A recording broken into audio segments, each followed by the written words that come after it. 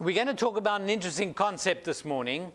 And, we always come to a meeting like this, and we need to take things home with us that are practical and workable, things that can be done. Have you heard of the concept of resilience? What does it mean to you?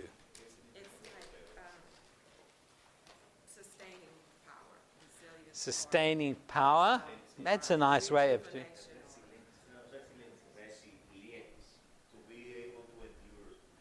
To endure. Very important, very interesting definitions. I like that.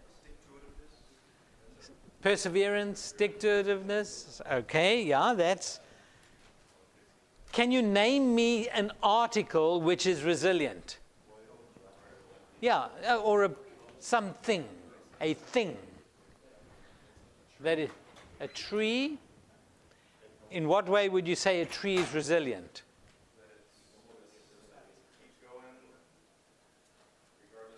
What happens if a tree bends in its early days? It stays bent.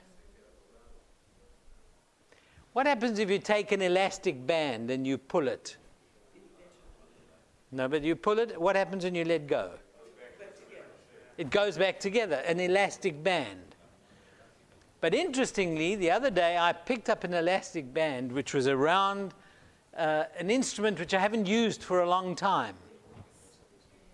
And as I took it off this covering of the box, what happened to it?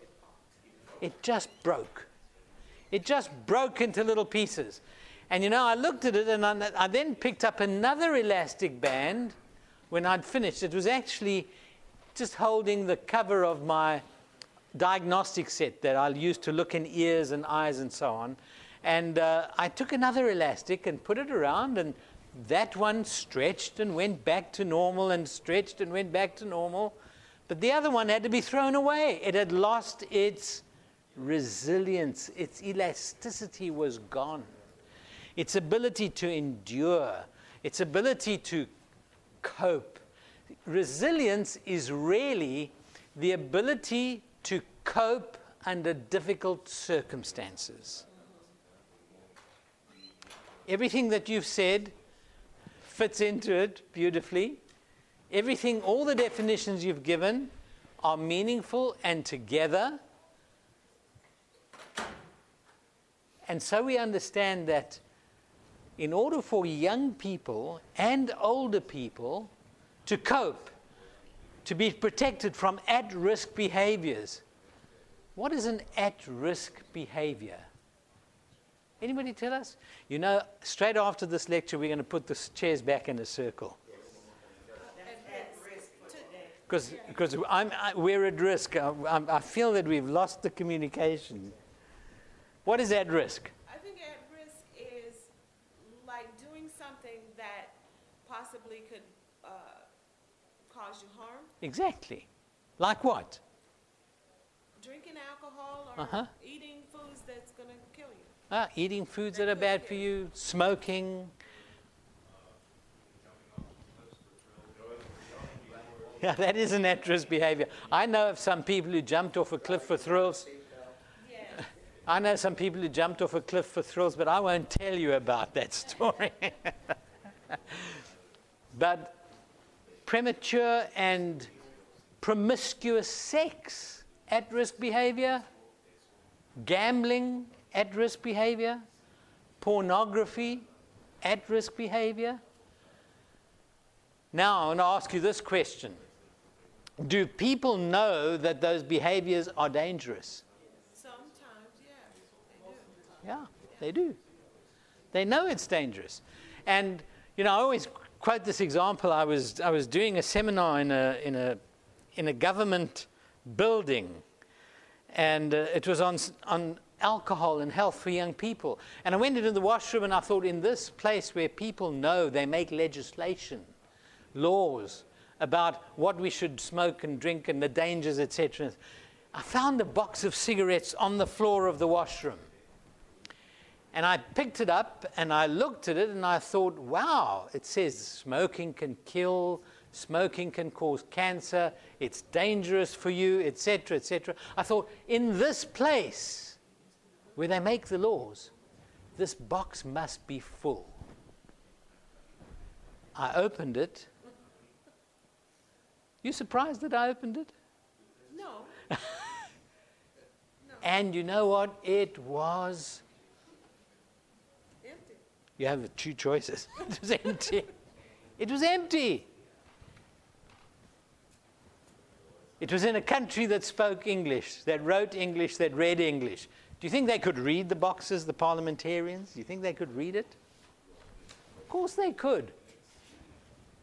Is knowledge enough for prevention? And one of the things that we need to understand as we have spent this week, and it's been a very focused week, it's been a week that's been focused on Jesus. If you say to me it's been a week that's focused on health ministry, yes, it has done that too. But the core and the center is Jesus.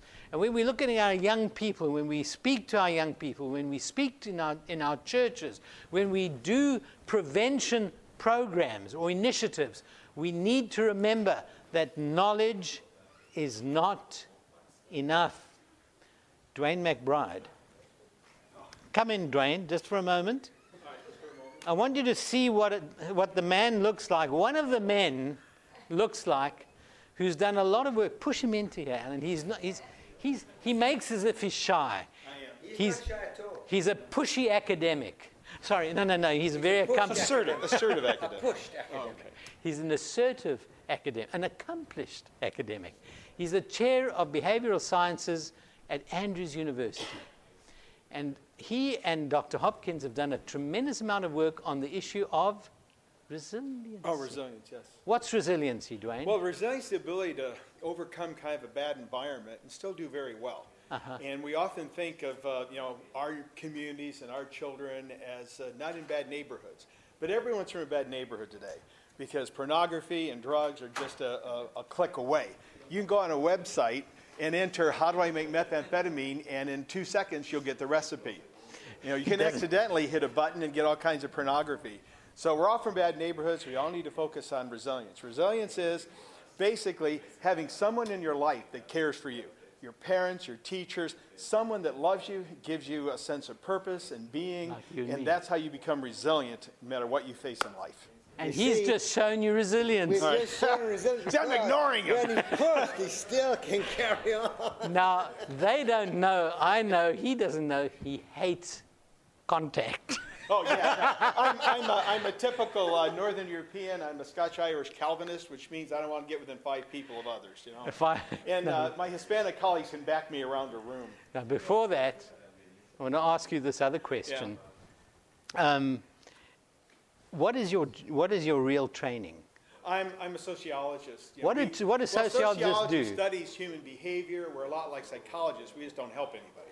Okay, on your way. All right, thanks. See you all. Now, the sociologists, thanks for that interlude. Dwayne, that'll teach you to come into our lectures.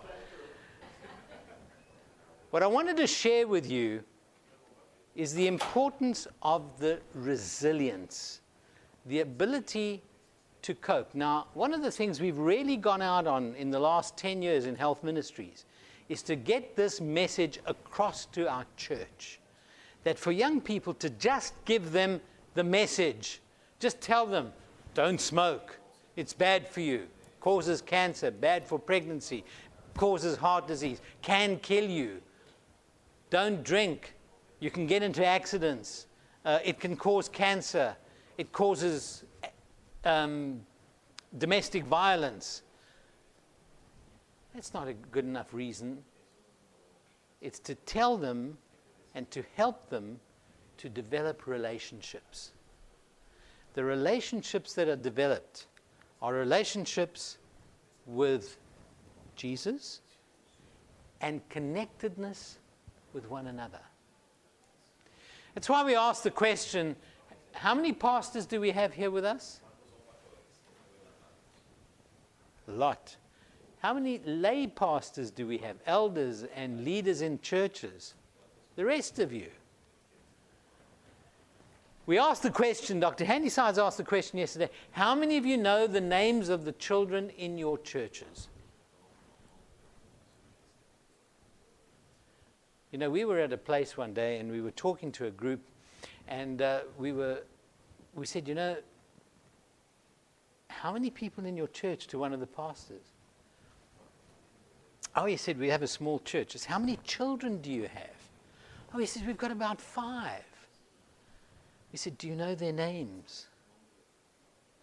He said, no. You know, when people call, I have a brother, I have an adopted brother, and I have a brother that I grew up with. His name is John. He's 3 years older than I am. But all my life, people have thought that they call me John. Because they always thought, John this, John that. And ultimately it was John's brother. I was then John's brother. I'd rather have been called John than John's brother. I met Stoy's brother the other day. Sadly, in sad circumstances, it was so nice to meet his brother because they're like 2 peas in a pod. You might not think so, Stoy, but I think so. But what if I went up to Stoy's brother and said, hello, Stoy's brother? Doesn't sit well. Eventually, the day dawned when somebody said, this is John, Peter's brother. When they were looking at my brother, I thought, you guys have got it.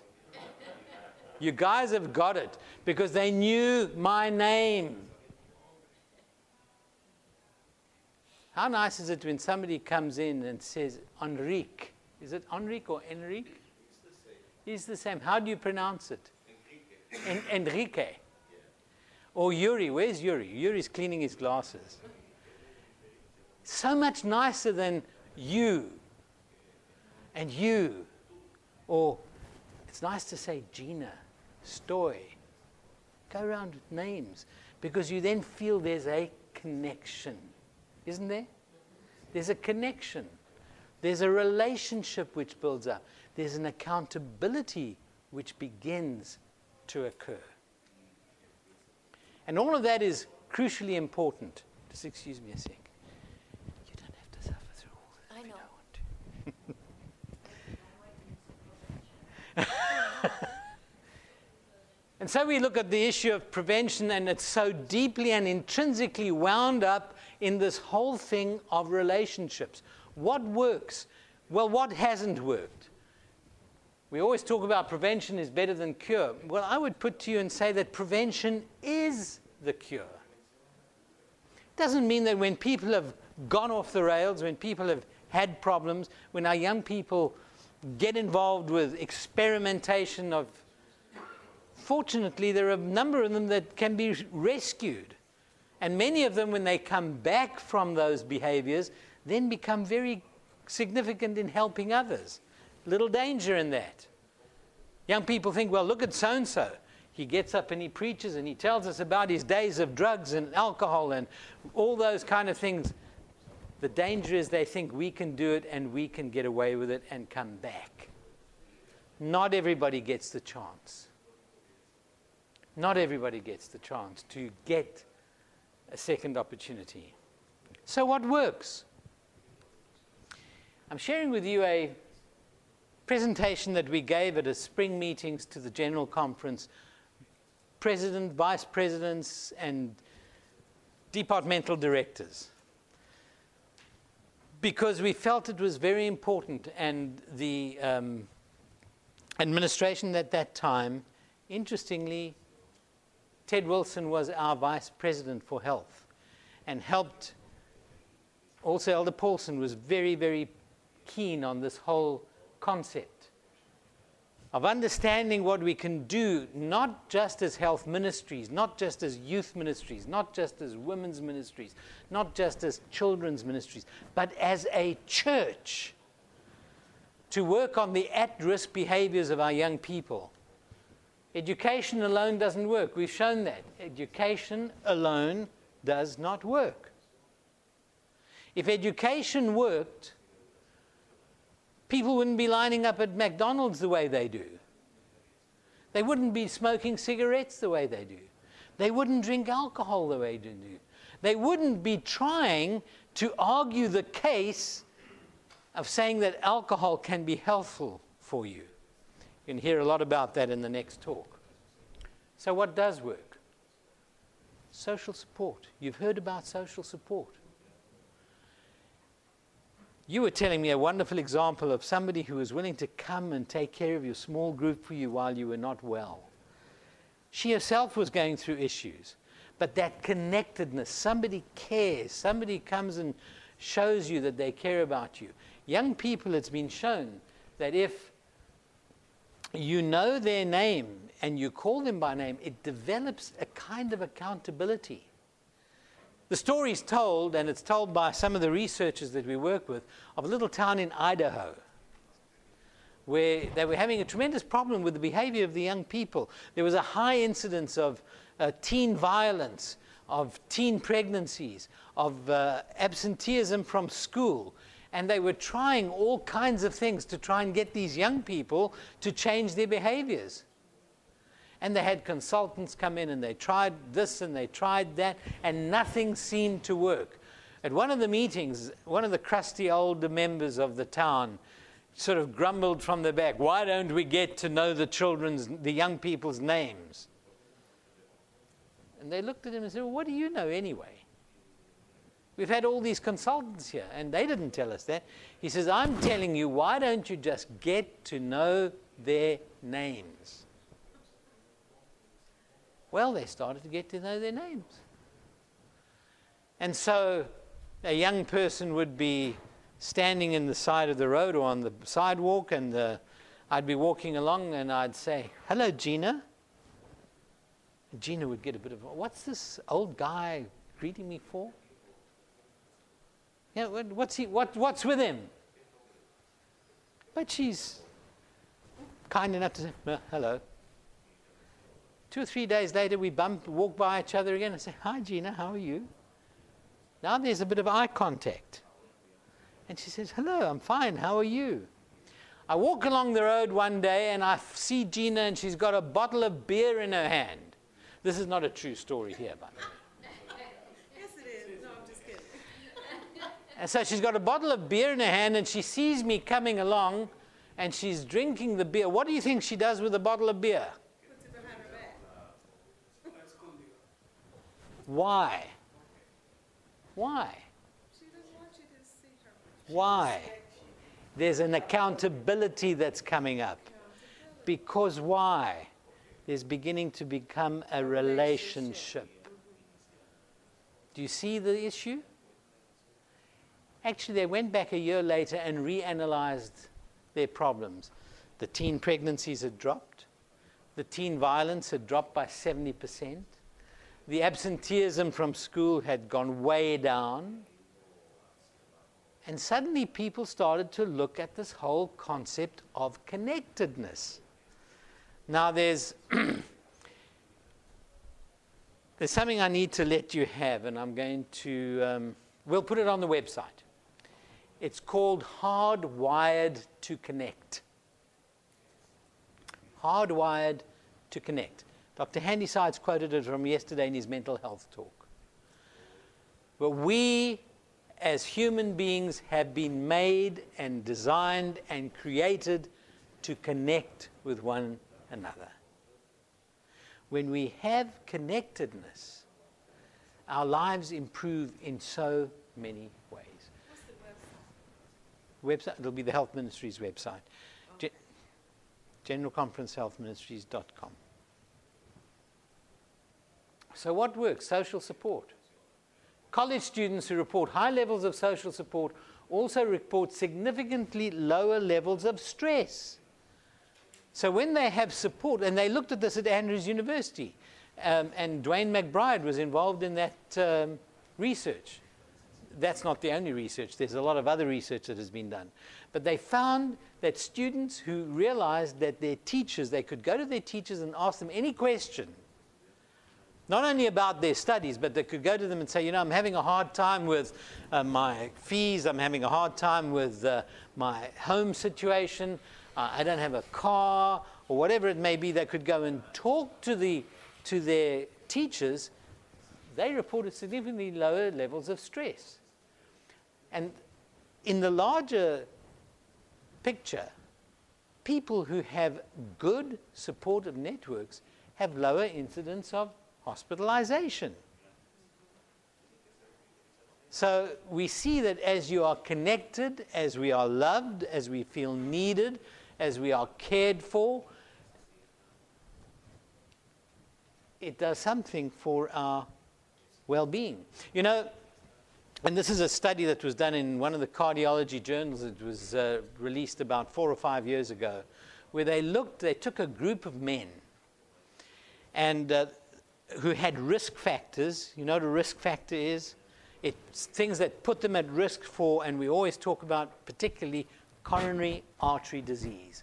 And they took these men, so they had not yet had a heart attack, but they were very at risk. They had diabetes, they may have had hypertension, they might have had an abnormal electrocardiogram, they had a family history, high cholesterol. And so the one group, they put on strict lifestyle management, diet, etc. The other group, in fact, they didn't divide the group. Everybody went on to lifestyle, I beg your pardon. Everybody went on to lifestyle management. And then what they did at the end of the study, after a number of years, they then looked at those who had had an event. And when we talk about an event, either a heart attack, chest pain, a hospitalization for some reason. Okay, so they took the whole group, put them onto diet and exercise and all those good things, and then they took the group again and studied how many of them had a problem. And when they looked at those that had the problem, they then went back to the entire group and asked the question, do you feel that your wife loves you, that your spouse loves you? Now, very interestingly, the data came out that those who felt and who could answer the question positively, that they knew, perceived, and realized that their spouse loved them, had less than 50% of the incidents or events than those who couldn't answer that question positively. In other words, those who felt loved and cared for had a protection against these events. In other words, they that had hope and love did better than those who didn't. In other words, hope and Twinkies is much better than broccoli and despair. Did you get that? Hope and Twinkies. You know what Twinkies are? Yes. These little cupcakes, high sugar junk food. You could say, yeah, donuts. So donuts and hope, better than broccoli and despair. And that's now becoming pervasive in the literature, the sociological literature. We're beginning to understand more and more that this connectedness is very, very important, not only in our survival, but very much in our protection against illness and young people in their choices. It empowers older adults to have sustained practice of health-promoting activities. When people work together, if you've got someone that cares about you, that you can go and exercise with, that comes and asks you, are you exercising? Are you well? Are you doing the right things? You have much more desire to do those things. Supporting peer relationship can serve as a buffer to the experience of childhood physical abuse. Young people who've been abused as children, when they come into a supportive social network, show far fewer side effects of that abusive relationship as a child than those who don't have a supportive network. We've talked about the issues of poor social support and a recovery phase following a heart attack. Those who have good support following a heart attack do so much better than those who don't. And it makes sense, doesn't it? You've got somebody who's caring about you, who's looking out for you, who's checking on you, who's there to make sure. Yes? Hay un asunto con las redes sociales que está sucediendo, donde Tell Brother Torres that he is right on target. Because when we talk about social network, we're not talking Facebook. We're talking eyeball to eyeball. You see, we've got all these wonderful things. Mine's in my briefcase. We've got iPhones. We've got iPads. We need eye contact. That's what we need, eye contact. And you're right. The social networks are not the same as physical and personal contact. You see, there are studies that have been done on people who who lose weight. They go on a diet. Doctor says to you, oh, you've got to lose weight. Here's the diet. Here's the things you've got to do. Here's the exercise program. You've got to do that as well. And so they go on and do it. Then they looked at the people and they did a follow-up in certain ways. One would be on the internet.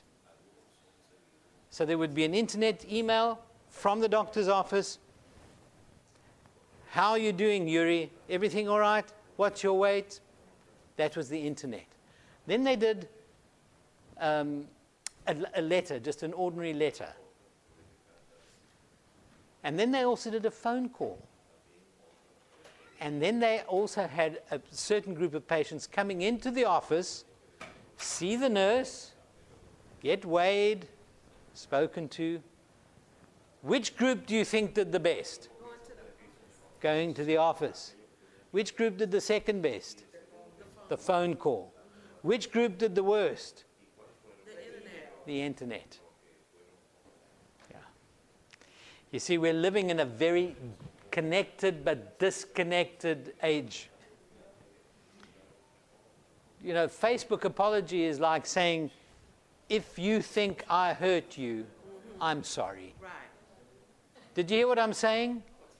If you think that I hurt you, well, I'm sorry. Which doesn't mean right. It means nothing. It needs the eyeball-to-eyeball contact. Coming to say to you, you know what? I wronged you. I'm sorry. Help me to do better. And usually it always resolves. Absolutely. I had a discussion with a younger colleague the other day, and just to share with you, you know, Dr. Handysides and I were born BC, you know that. Mercy. Before computers, that's when we were born. So, we like to communicate face to face. Apart from everything else, we can talk well, but we can't type. Anyway, so we like to talk.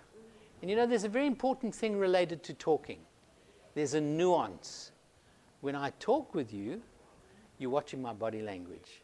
You watch my facial expression. You can see if I'm looking at you, if I'm caring about you. If I'm on a conference call, a phone conference call, I know sometimes what I do on conference calls. The phone is there, and I'm tidying my desk, I'm listening, and I'm busy. Maybe a message comes in on the computer, and I quickly do the... But when you're talking to me, I must talk with you. Isn't that right? Very important. So I had this discussion with this young colleague who said, well, why didn't you just text me? Why didn't you just send me? I said, because there were things in the conversation that I would rather you saw my face as we talked about it. I'm laughing face. And this is exactly what he's talking about. We need a face-to-face. You know, as the girls were growing up, and even now, I mean, my older daughter is 32, going 33. The younger one's going to be 31 this year. The best way that we can talk, I mean, we talk on Skype, we talk on the telephone, we talk on email, we talk on texts. But if ever there's a misunderstanding, the best way to resolve it is face to face. It pushes away a whole lot of misunderstandings. Chronically ill women with social support have less depression. So when people have social support, they do better in every way.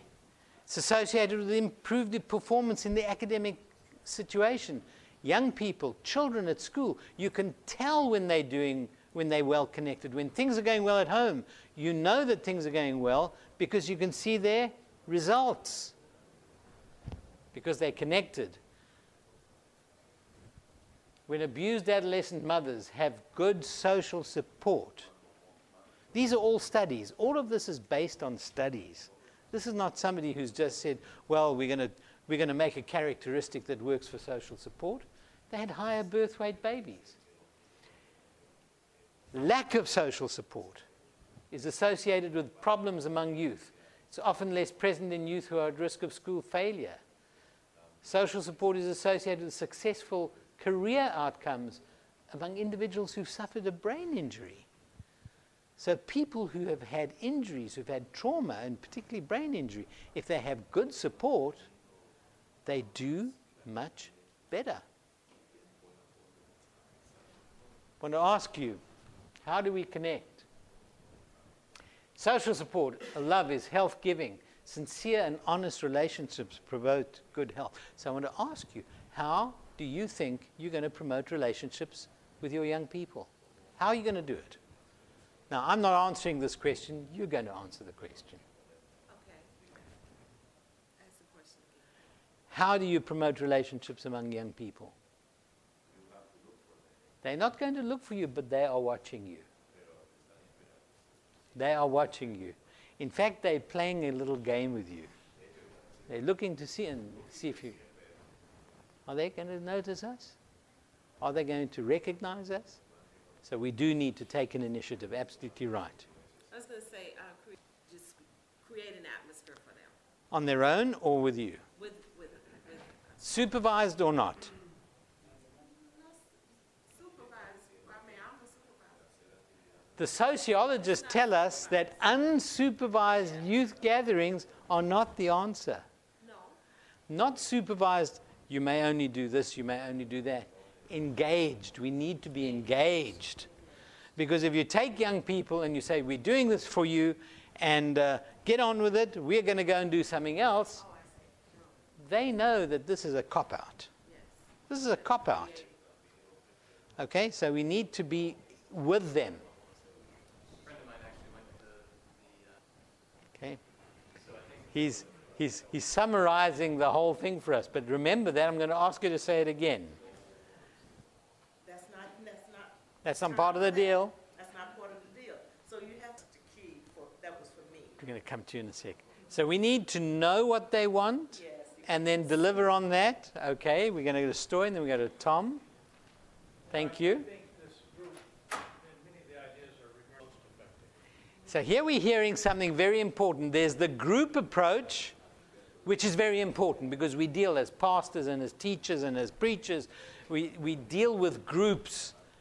Story's bringing out a kernel truth here, that it's really important for me to realize that I am involved and responsible for your children.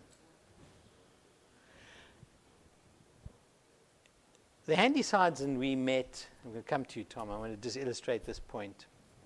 In 1979.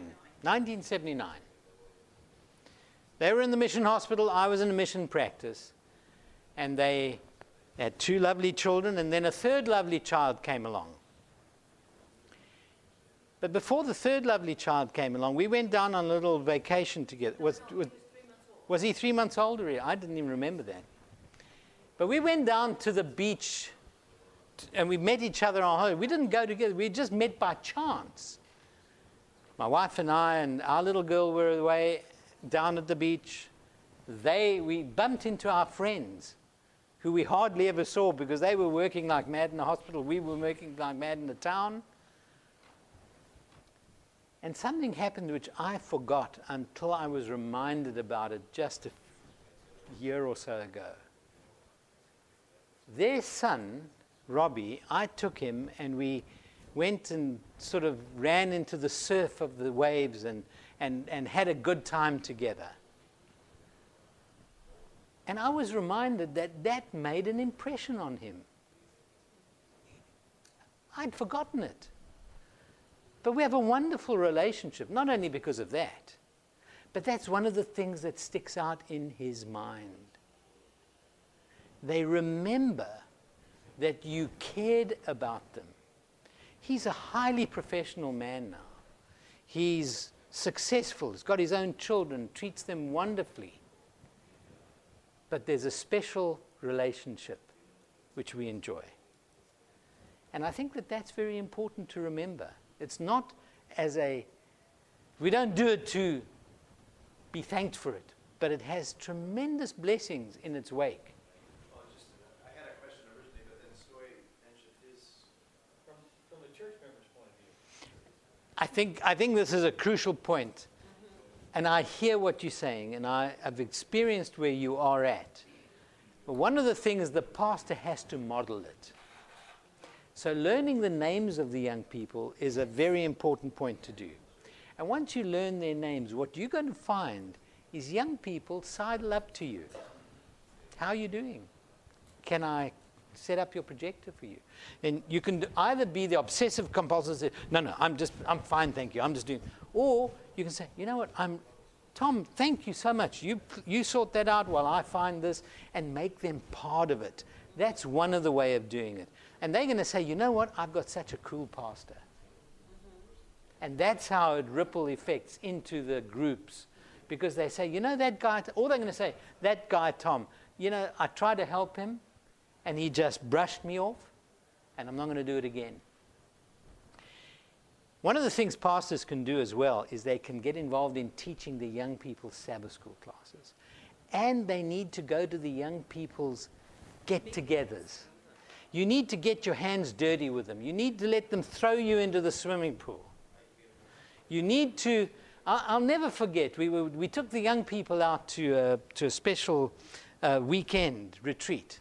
And it was a beautiful area, and it was hot. And the Sabbath day, we'd had a special breakfast, and we were sitting around in this beautiful park-like garden in the farmhouse of some good friends and family of the church. And I saw these young people getting itchy and restless, and there was a swimming pool there. And they started to nudge me and say, swimming pool. I said, I can see it. They said, can we swim? What would you have said? No, not that. You know, you usually have to say You'd have said no? No. You said Holy Sabbath? Okay. Is that what you'd have said? I would. Well, then I have to acknowledge my sin. Because I looked at them. It wasn't an Olympic-sized pool. It was hot. We'd had our lessons. We'd talked. We'd had conversation. And I thought to myself, what am I fooling myself for here? Let them get in the pool. This is now 20 years ago. I mean, it's not today. Today, kids play soccer on Sabbath. You know, that created relationships like nothing else in that group I could have done. And I thank God for it. You know what? They didn't go, and I'm not saying put this in the church manual, but I'm willing to defend it. Because what they did, they got into the pool, they splashed a little bit, they cooled off, and you know what? They got out so quickly. I didn't tell them, time to get out. They just enjoyed. They chilled, and you know, I had the privilege of baptizing most of them. I had the privilege of marrying most of them, of dedicating their babies. And I wasn't a full-time pastor. And still today, I get phone calls, cards, messages from those young people. Not only because of the swimming pool. The swimming pool was just one example. But it's the kind of relationship that you build up. It seems to be different now than it was like when I was Oh, yeah. growing up. I grew up in the church. Yeah, me too. And That's why it was a big decision for me. all the pastors that I had, they got to know us. It was more important to know the young people than even adults, it seemed. Yeah. Well, you see, I think that social network, you brought that out. Amar brought it out. The social networks, the Facebooks, the internet, have replaced, but they're not as good as the contact. I mean, I look at my daughters, they'll be sitting in the same room and they'll be texting each other. There are games they play on their iPod touches, and there's, they're word games. And over Christmas, it was quite funny. We were all together in the same room, and they're playing word games with each other. We used to do Scrabble, and we still do Scrabble. But anyway, connectedness is important, and getting to know them. When you know people, you love them. When you love them, you can tell them anything. That includes in the pastoral setting. The only way, you can go to a church board and you can discipline somebody. You can disfellowship them. You can take their office away from them. But if they know you love them, and you talk kindly with them, and you show your caring for them, you redeem people. Your work with them is redemptive as opposed to retributive. Resilience is the capacity to maintain competent functioning in spite of adversity and life stressors. Our young people are going through tremendous life stressors. I just listened to the news today. If I was a young person growing up right now in North America and in the world, when I see what's happening in Syria, I see what's happening in Africa, I see what's happening in Iran and Israel, we're sitting in grand and awful times. We have an economy which is in pieces. Young people are facing life stresses. You look at the young people in Egypt. They've had political unrest for a year now. And what's happening to the behavior patterns? Only time is going to tell. Resilience develops over time. It's a result of environmental support, the support we give. And your questions are very, very valid. To come back to how we give that support and how it works, and Stoy brought out a very important component of this whole discussion, and that is we need to get our church members involved in understanding and mentoring and caring for our young people. And the way that we do that, come to you right now, the way that we do that is we don't say, today we're going to have a special opportunity to serve in the community. You go do that, you go do that, and then it's done. The way we do it is we get together with the young people. We have a preparation. Then we say, not you go, we say, come, let us go. Yes. And we go together. And when you come back, you have the debriefing. Tom. This media was produced by Audioverse for the NAD Health Summit. If you would like to learn more about the NAD Health Summit, please visit www.nadhealthsummit.com. Or, if you would like to listen to more free online sermons, please visit www.audioverse.org.